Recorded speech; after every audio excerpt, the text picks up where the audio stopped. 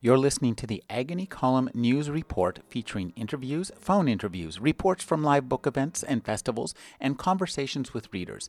You can find additional news, interviews, book reviews, and more 5 days a week at the Agony Column website at trashotron.com/agony.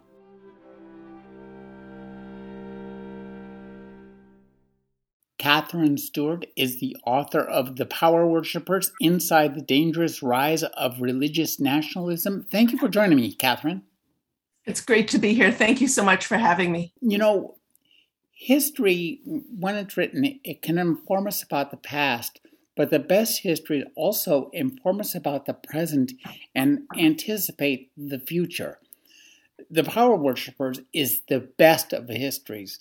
As I read your history and your understanding and deconstruction of the history of religious nationalism in America and its rise and the people who are involved in it, every second that occurred back in the 70s and 80s and 90s informed me of what was going on in this exact minute, right now, even as we anticipate the decision of the newly religious Supreme Court, and also to anticipate the future as well. Talk about your decision to, follow this subject and look into the past and decide to see how you are going to track this rise of religious nationalism. The whole story started for me back in 2009. I was living in Santa Barbara, California, with our daughter. She was 6 years old. I had a baby. My daughter was in those, first grade, and I learned that something called a Good News Club was coming to our public elementary school.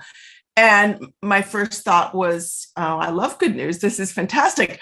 But I started to hear stories. I learned that they were teaching Bible stories from a non-denominational standpoint in the public school. And look, I'm a big free speech proponent, and I also think you can teach about the Bible, even in public schools, from a truly non-sectarian standpoint, as, history or literature, mythology, or things like that. But I started to hear stories from other parents in town whose children attended Good News Clubs that had been established in their public elementary schools. And I started to hear about how kids attending the Good News Clubs were targeting their peers, for their non-Christian peers, or their Catholic peers, for what I could only describe as faith-based bullying and bigotry. They would say they knew the religion of the Good News Club must be true because they had been taught it in school. And look, little kids, they cannot distinguish between something that's taught in their public school and that's endorsed by their public school. They think it's being taught in their school. It must be true. Public schools have a cloak of authority in their minds. And I saw that these clubs were really confusing. They were taught by an outside group that was coming in to evangelize these kids. They referred to our public school children as the harvest and public schools as mission fields. And they would confuse little kids into thinking that their religion was endorsed by the public school and by, the government. And I saw the division that they provoked in our public school, where many progressive evangelicals and many other Christians, Catholics, Unitarians, Episcopalians opposed the arrival of the Good News Club. And of course, we had representatives of many other faiths in our public school. I saw that they were really the injection of one form of religion into a public elementary school in a diverse community is incredibly divisive. I started to see that the divisiveness was not an unintended consequence of their activity. It was really part of their project. I recognized that Good News Clubs were just one small part of a much larger agenda to, number one, destroy our public schools as we know them, and also to undermine democracy. So that really got me going on my journey. The more I learned about these Good News Clubs, the more alarmed I became. I started to follow the legal strategy that had allowed these sectarian groups to be placed inside public schools, whereas such groups used to be excluded because of Establishment Clause concerns. And it's like a rabbit hole. I fell down, and and I can't get out. I really recognize this sort of that this was part of a larger war on public education, and the war on public education is part of a larger product to undermine our modern pluralistic democracy. One of the things I think that makes your work so powerful is your own involvement in it, starting, as you explained, with the Good News Club, but also your sympathy for the people you visit, even if they're, to a certain extent, highly unsympathetic. You put yourself in a church party in Unionville. So talk about this, because this is a really interesting opening to the book. And it gives us an idea for your way of approaching things as a reporter, which is you're a really generous and open-minded reporter, and you managed to get these people to talk about things that I would think they would want to hide under a rock. Well, listen, I think when I think we're talking about the movement, we have to distinguish between the leadership and the rank and file. When we're talking about the rank and file, you're talking about large group of people with very wide range of interests and concerns. And, many of them, when they want to, vote for the political candidate and promises to defend the traditional family, say, or things like that, they're not really aiming for larger, like major changes in the way our government is run. They're really making a statement about who they are and what they value in themselves. So they're voting identity, and but when we're talking about the leadership of the movement, they're the ones who are really in charge. We're talking about the leaders of the machine, the machinery of the movement, the leaders of the right-wing policy groups, the legal advocacy groups, the data initiatives, the legislative initiatives, the right-wing, I would say, kind of messaging sphere. They want a lot more power for themselves and their political allies. They want a lot of more access to public money. They want policies that privilege a set of approved religions and viewpoints, and above all, they want power for themselves. So a lot of these folks truly believe they're doing what's right for our country. A lot of them are, on a personal level, are very nice people. They love their children. Many of them appear to care about their communities, and they may truly believe they're doing what's best for our society. But unfortunately, all their well-intentioned efforts are being harnessed in service of an agenda that has polarized our country as never before, destroying our democracy, has turned one of our major political parties into a radical party that has frankly betrayed the principles of conservatism. Look, a truly conservative movement would prize the integrity of the judiciary. It would prize the electoral system. It would prize institutions like public education, which have served our country so well. And it would support the separation of church and state, which has held our country, together, in spite of our conflicts, more or less held us together, even as so many other countries are torn apart by sectarian division. But this is a movement that doesn't believe in pluralistic modern democracy. Frankly, it's an authoritarian movement, and they want power and control for themselves. One of the things that interested me was your ability to untangle a really dense web of, you were just mentioning them, research. You got the Family Research Council. There is an entire, bowl of alphabets of different acronyms and different people with slightly different missions, but all adding to the same kind of the right-wing power grab, as it were. And one of the things that interested me is the way that you are able to, untangle this web and find out how each of these parts operate. It's really reminiscent of what, we kind of think of as the cellular organization of a terrorist movement. Each part can function entirely on its own without any of the other parts, but they all inform one another. It's a very organic movement, isn't it? Well, the movement has invested for decades in all the features of modern political campaigns. So, yes, the strength of the movement is in this dense organizational infrastructure, and you have a leadership cadre, but the organizations, the features of this, components of this infrastructure don't rely on any particular leader, and that's one of the reasons why the infrastructure is so strong. Again, these sort of fundraising operations, leadership training initiatives, right-wing policy organizations, very sophisticated data initiatives. They basically are all working together for common political aims. They often, a lot of the leadership, they know one another. They, some of them work together through multiple organizations. They have organizations like the Council for National Policy that tend to get the leadership on the same page. So, sometimes they'll debut an initiative and then, nobody's really talking about, say, this one thing. And then all of a sudden, everybody's talking about it and you're hearing it through the right-wing media all the time. And it's because a decision has been made that this is the sort of new strategy that they're pursuing. You see the same legislative strategy in the legislative sphere. So, for instance, an organization like the Congressional Prayer Caucus, which is the group behind an initiative called Project Blitz, or was called Project Blitz.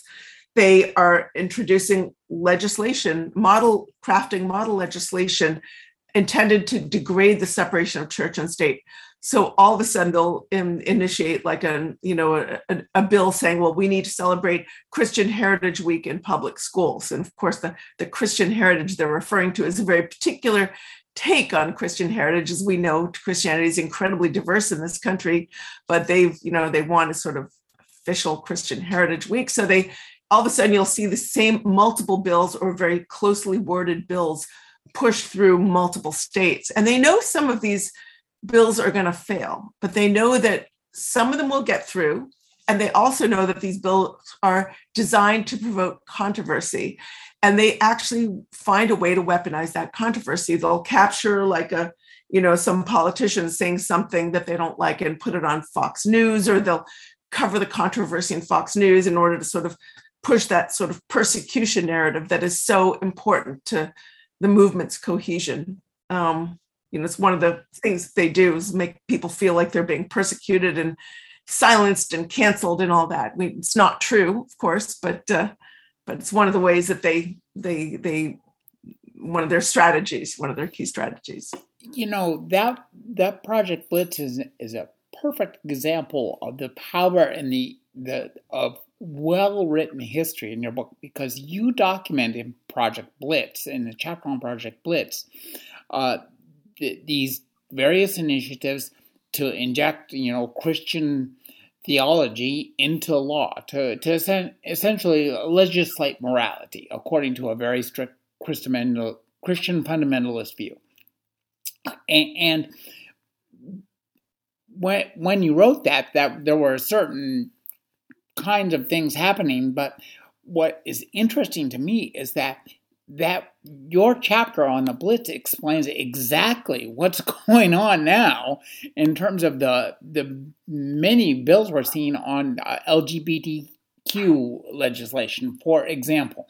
And that's not just all, prayer in schools, all of these things that we're seeing now are explained and seen in, I guess, embryonic form in your historical narrative. And that is some really sharp writing in history to look at the present so clearly that when it unfolds in the future, it's still the present.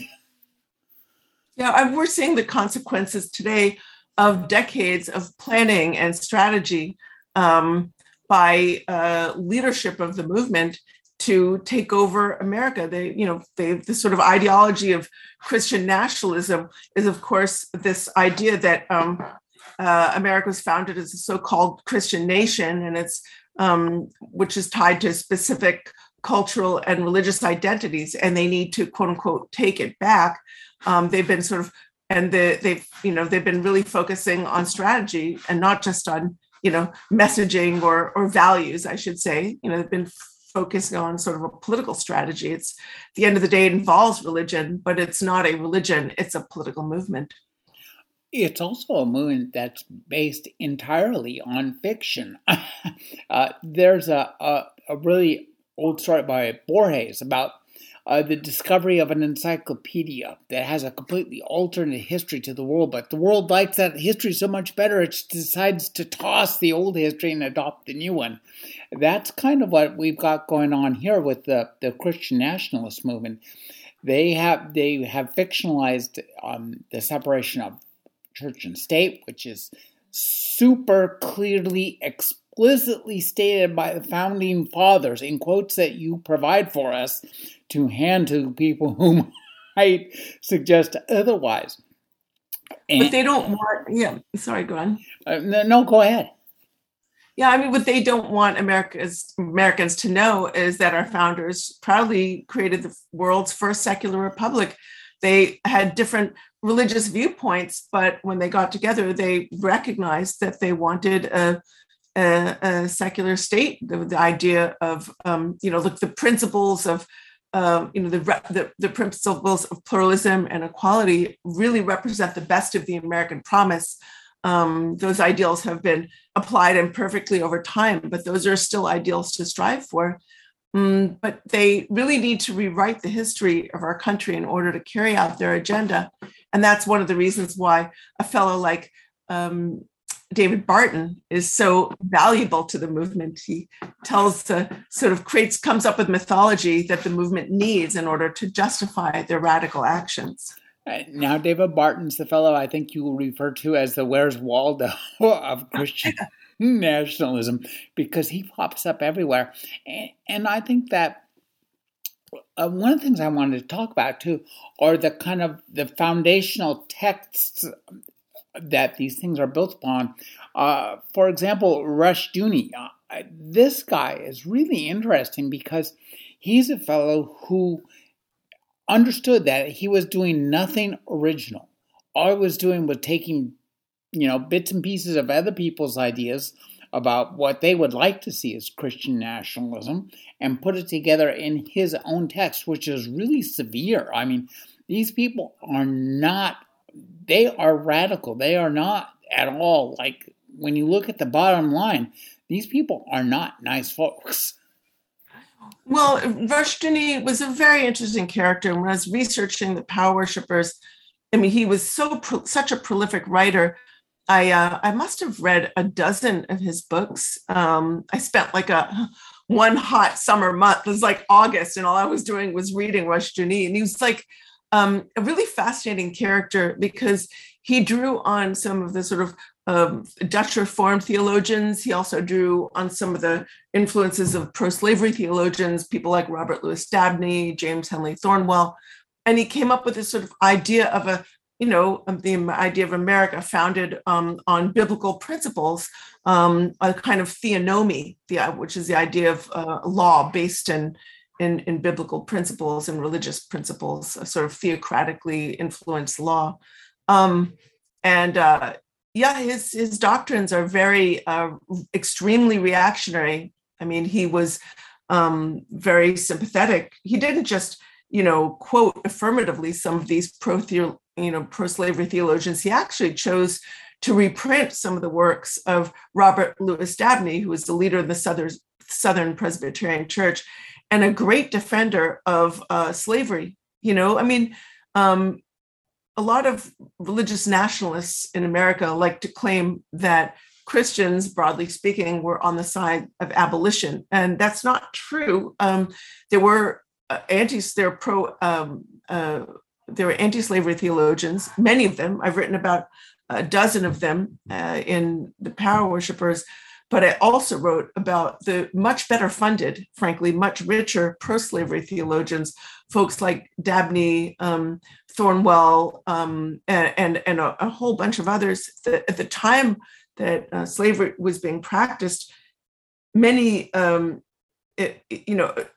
Frederick Douglass said, it was like the well-funded pastors. He called them the $5,000 divines who are on the side of the slaveholder. $5,000 was a lot of money at that time.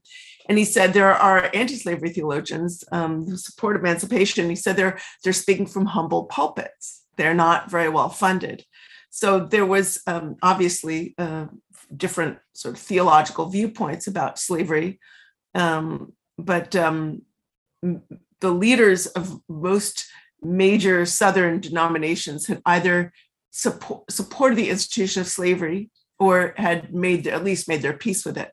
And then you can see how this sort of doctrine was really distorted. So a leader like John Wesley, who's leader of the Methodist Church, he hated slavery, but the Southern Methodist Church, they sort of became more slavery friendly. So you can see how this sort of religion sort of adapted to in these different ways. You know, too, as I was reading this really interesting history you wrote about how slavery worked its way into this Christian nationalism movement.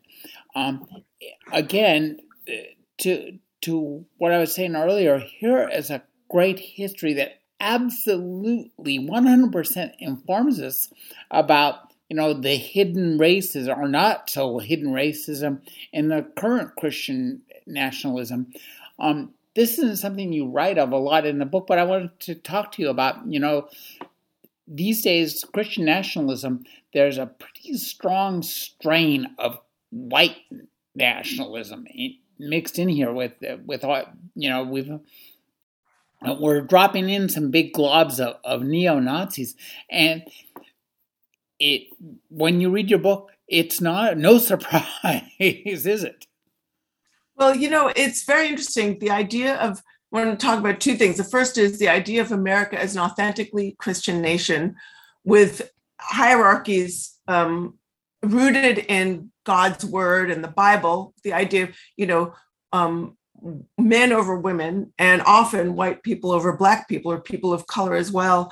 The idea that our laws should be based on the Bible. These are ideas that people like James Henley Thornwell and Robert Louis Dabney endorsed and explicitly, and wrote about over and over.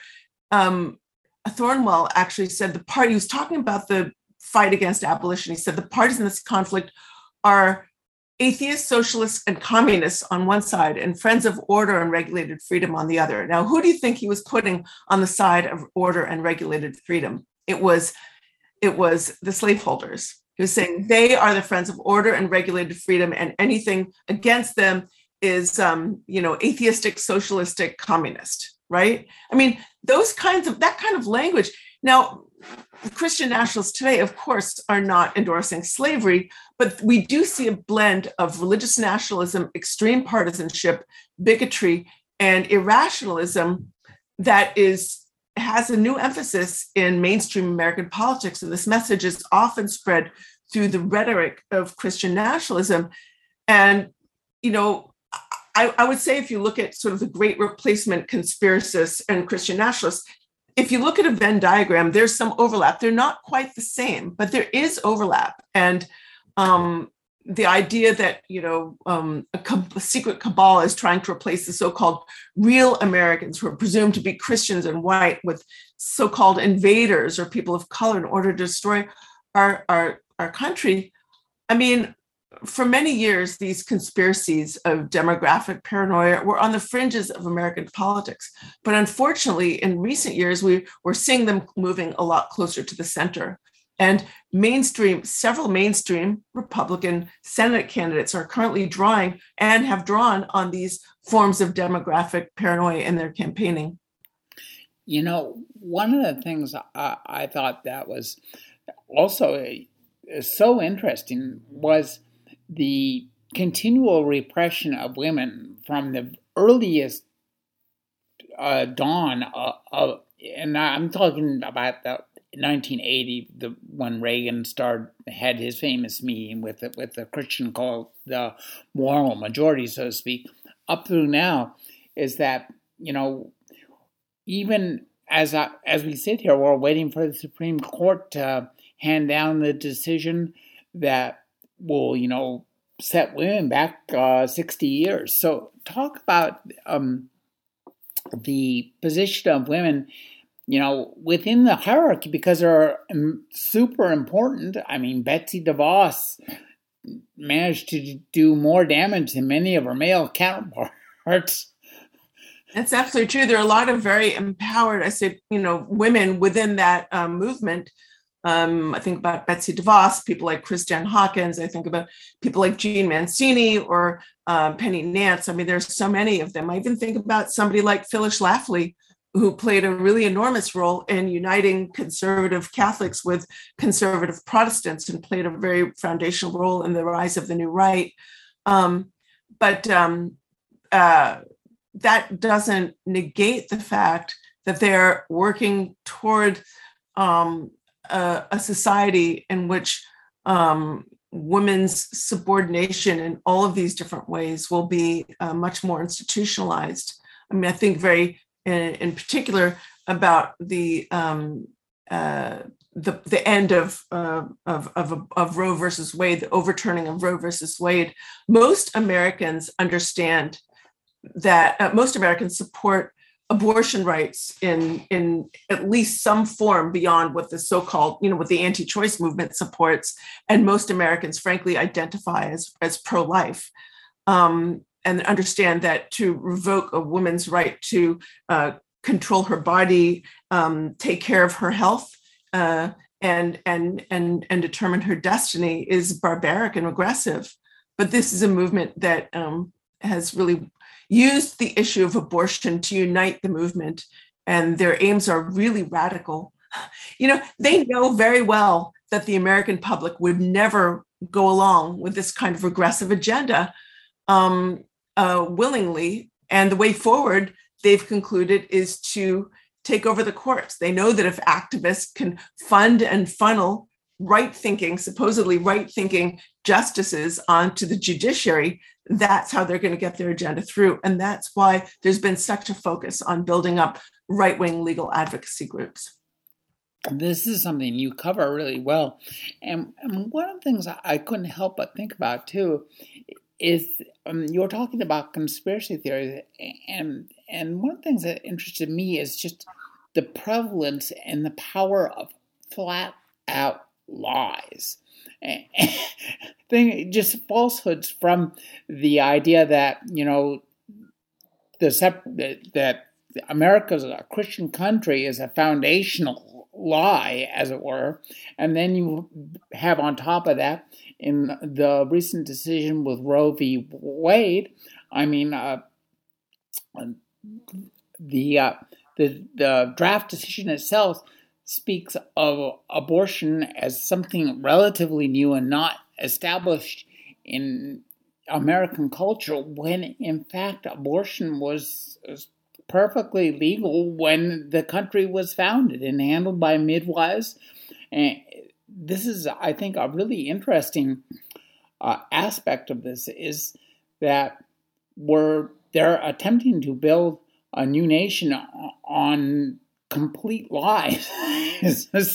One thinks that such a house of cards might eventually collapse. Now, the idea that America was founded as a so-called Christian nation is an ideology, and the idea that the so-called right-thinking Americans need to take it back is really an ideology that divides Americans into insiders and outsiders. It's sort of us versus them, the pure versus the impure. But this is how the issue of abortion has functioned. It's sort of like, this is what it's functioned as a way of dividing among those the insiders versus the outsiders, and the pure versus the impure. I was asked a few times, can you be against abortion and still not be a Christian nationalist? I mean, absolutely, of course. People take different views on these issues, and many people take nuanced views on these issues.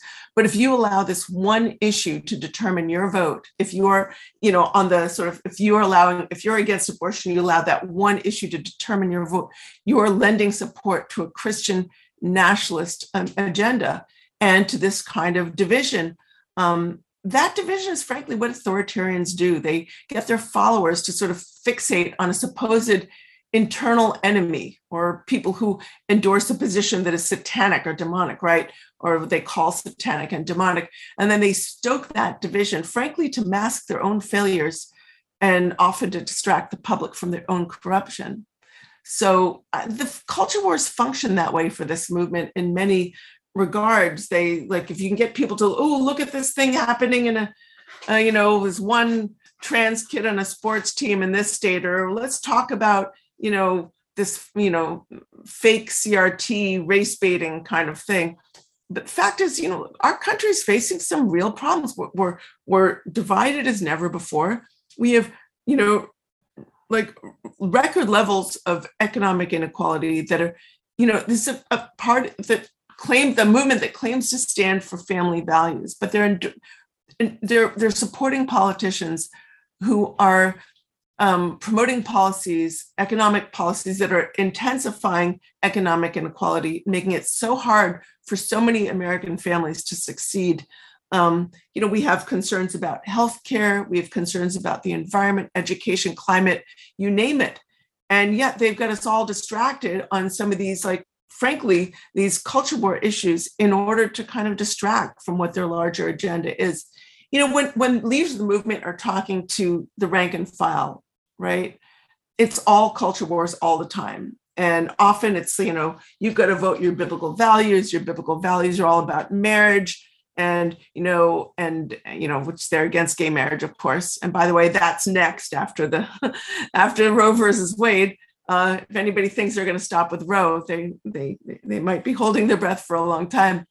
But they get us so focused on the culture war issues. But when they talk amongst themselves, and in the forums that they share, it's really about very broad social policy. And a lot of it is about economic policy. This is a movement that has support from a number of very plutocratic funders, who I think many of them are as concerned, if not more concerned, with promoting, a kind of free market fundamentalism, far right economic policy than they are with the culture wars. But it's very hard to get the rank and file to vote on those sort of, oh yeah, I want less workforce protection, and sure, I don't mind if the stream and my that bisects my property gets fouled up by some chemical company up the road. If they're just thinking about abortion and the threats to their family by the gay couple across the road, then they're not thinking about these broader issues. So I think of these culture war issues as these shiny baubles that are used to distract people from some of the larger issues facing our country. And two, the clue to what they're after is in the title of your book, The Power Worshippers, which is the fact, ultimately, it's about the leaders of the movement acquiring more power, being able to wield that power more freely and in an open manner, and to just use it to protect and enrich themselves at the cost of everybody else. They really don't care. That's right. They've reframed the idea of religious liberty as the right of people with certain approved religious perspectives to discriminate against others of whom they disapprove, the right to heap contempt onto those who are different or considered to be the outgroups in society. And, they're using religious liberty almost as an exemption from the laws that apply to everyone else. Yeah, this religious freedom aspect in your book is really fascinating to me. The idea that, they have essentially inverted the phrase and the idea of religious freedom. The idea of religious freedom is, at least as we understand from the Constitution and the Founding Fathers, is that we are free to practice our religion in private. We are free to choose from whatever religion we want in private, or in public spaces like houses of worship, and people practice their faith in public parks, and they can even rent private businesses for the practice, but not to have it funded by the public. Exactly, and also not to have. You are not free to impose your religious values on me, nor I on you. At least that's the idea. But what these people seem to really want is the freedom to impose their religious beliefs on everybody and to judge them by virtue of how well they adhere to those religious beliefs that are imposed upon them. Yeah, I think people can talk about their faith in the public square. Even politicians can talk about their faith in the public square while still acknowledging that our country is a religiously diverse country and still respecting the principle of church-state separation. But this is a movement that really wants a government endorsement of particular approved religious viewpoints. And as you said, freedom of religion is the freedom of thought, conscience, and worship. It's the freedom to worship any god or sacred idea or none, but it also includes the freedom from being compelled to worship any god if you don't want to. And it also includes the freedom from being compelled to support other people's religion or even your own religion with your tax dollars if you don't want to, right? But in their hands, it's become this whole other thing. It's sort of, they're really about a much more theocratic order. And you don't see that any more clearly right now. But my little bugaboo here is the state of Oklahoma, where this bill is saying abortion is illegal from the moment of fertilization. Okay, so every medical organization, every physician's organization says it's implantation. It's not fertilization when pregnancy begins. No one knows when there's fertilization occurs. There's implantation, and then there's the zygote, and it turns into it's like it's. But they're saying moment of fertilization. It's total pure religious dogma, and yet that is now law in one of our states. So people's lives in Oklahoma, their most private and consequential decisions about their bodies, about when to grow and whether to grow their families, how they can protect their health is now based and curtailed by somebody else's religious dogma. I mean, this is totally un-American. It's against it violates the best of our principles, and it violates what most Americans actually want for our country. The United States has become a Monty Python movie. To wit, every sperm is sacred. Well, I'm not sure about that, but it's a really funny segment. Yeah. One of the things I thought that you do very well in this book is you kind of dissect the mechanism by which all this is happening. And to that end, you have a fascinating chapter on the data analysis that goes into this.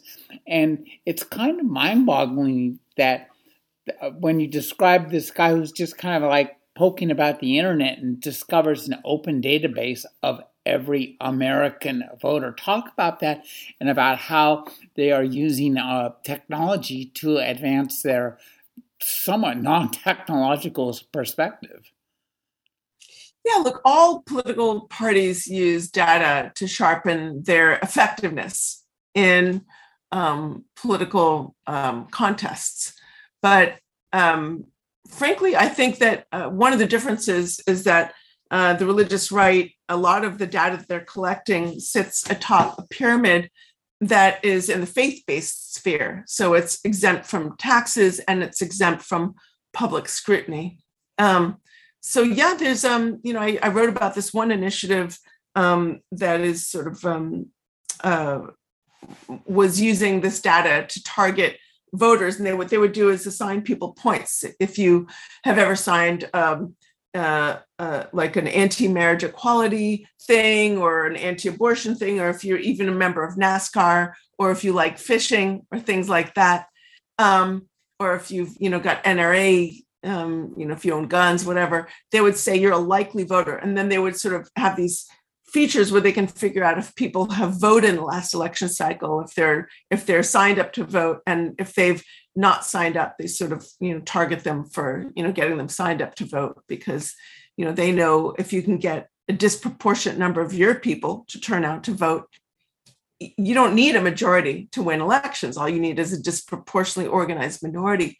And right now there are like initiatives like WPA Intelligence that are using this kind of data, that to sort of, sign up voters for the right and target them with messaging that will try to turn them out to vote for the supposedly correct candidates that the movement favors.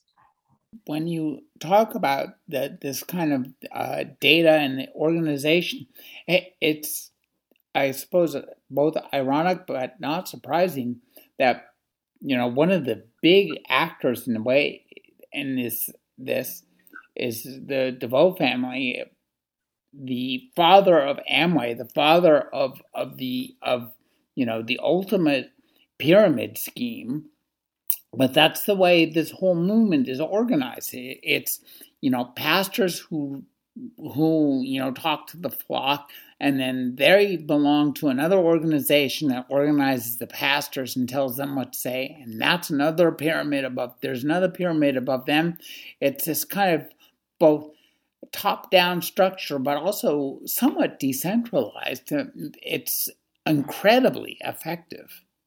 Yeah, the movement leaders know that if you can get pastors, you can get their congregations. So they because pastors are very trusted. And so they have these organizations like Watchmen on the Wall or Church United, which draw a number of pastors to these organizations.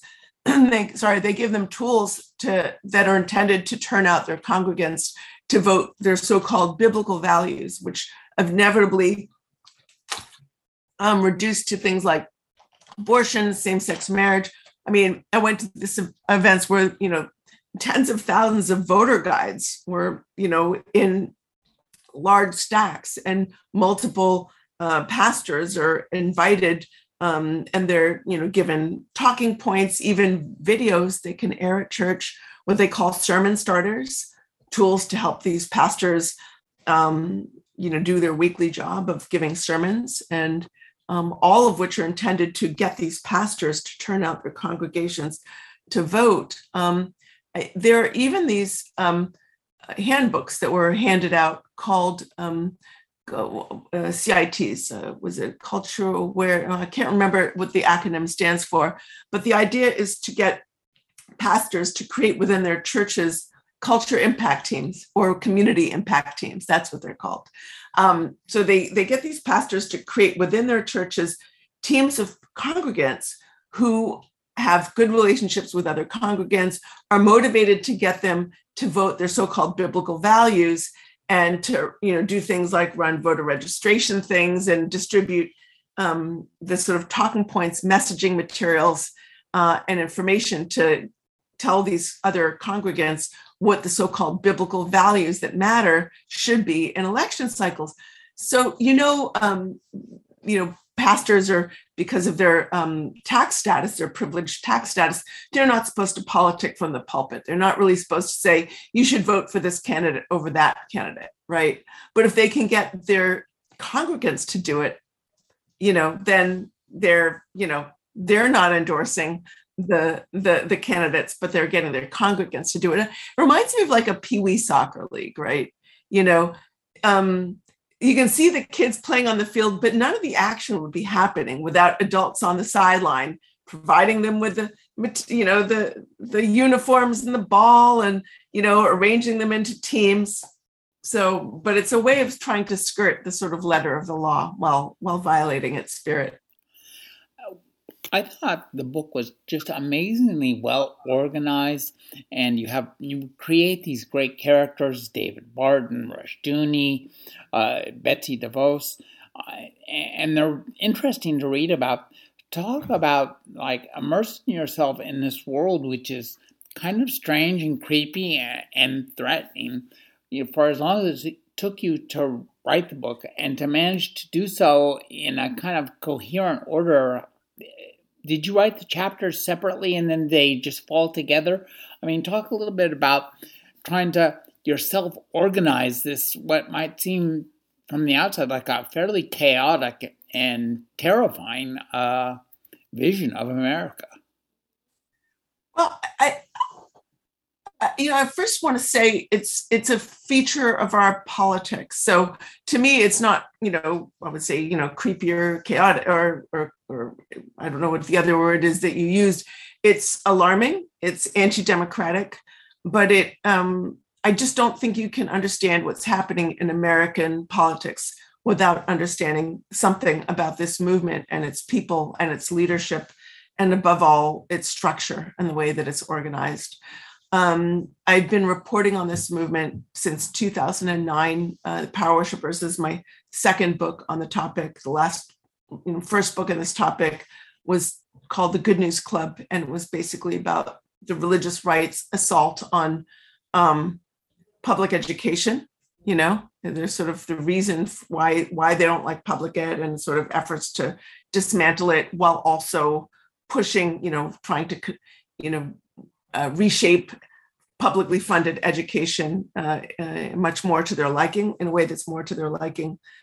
So, I've just been working in this movement a long time. And what interests me the most is the political aspects of the movement. So I just kept focusing on that.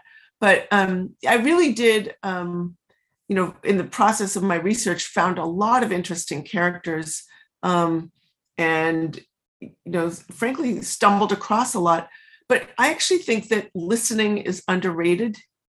So when you talk to folks and you really try and just keep your mouth shut and open your ears, you can learn a lot about modes of operation and strategy. And that's what I tried to focus on. One of the things that is interesting to read in this book is the presence of Donald Trump, because he is kind of, as you explain it, the fulfillment of all their desires. And I think it's so interesting, both politically and culturally, that a man like Donald Trump ends up at the peak of this pyramid. You might expect somebody more like Pence, who Donald Trump famously was hoping they might hang. So, a lot of movement leaders would have preferred Ted Cruz, to be honest. I think a lot of them really would have preferred Ted Cruz because he's, a lot of the same policies, better haircut, he's a true believer, and more, less vulgar, for sure. But once they realized that it was, I remember going to, I think was it the Values Voters Summit in advance of the 2020 election, and there were folks there who could barely say his name, But I think once it was clear that he was the front runner, they were all going to have to get behind him. No, this is even before that. It was earlier.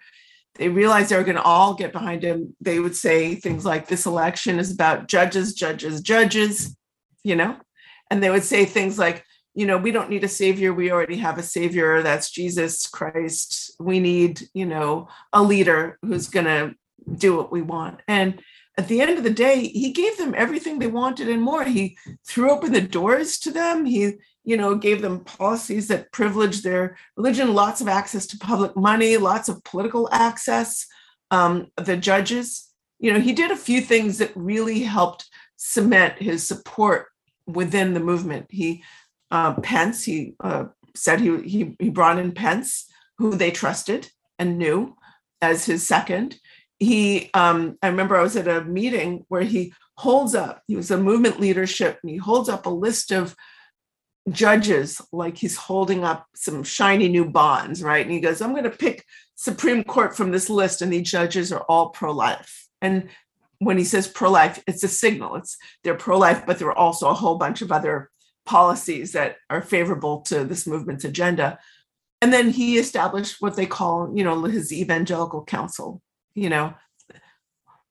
and basically that's offering unprecedented support, access and everything else. So, as one movement leader said, there's no victory without unity. So they, cast aside their concerns. They all got behind him. And then afterwards, within a few beats of him taking the presidency, they were all in. They were comparing him to a biblical king like King Cyrus or King David, an imperfect ruler through whom God chose to enact his will, right? And they're calling him God's guy, God's candidate. God put him there for a reason. But here's the thing about Trump. I think a lot of them actually liked him for his authoritarian style of governance, for his unwillingness to follow the rules. If you believe you're in an apocalyptic struggle between absolute good and absolute evil, you don't want the nice guy fighting for you. You want the mean guy who's going to crack heads, as long as he's cracking the heads of your enemies.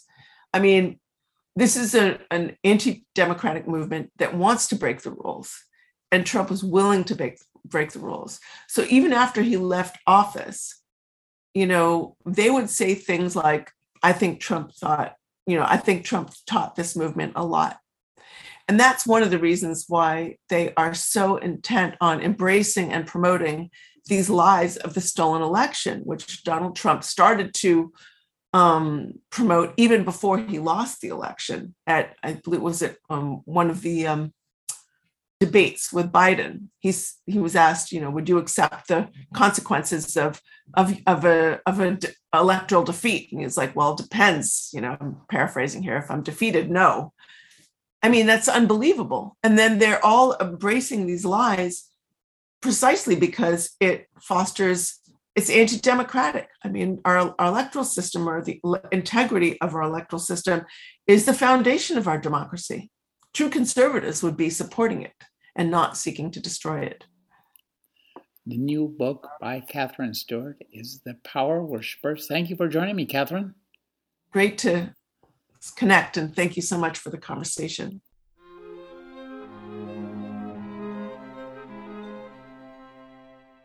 You're listening to the Agony Column News Report, featuring interviews, phone interviews, reports from live book events and festivals, and conversations with readers. You can find additional news, interviews, book reviews, and more 5 days a week at the Agony Column website at trashotron.com/agony.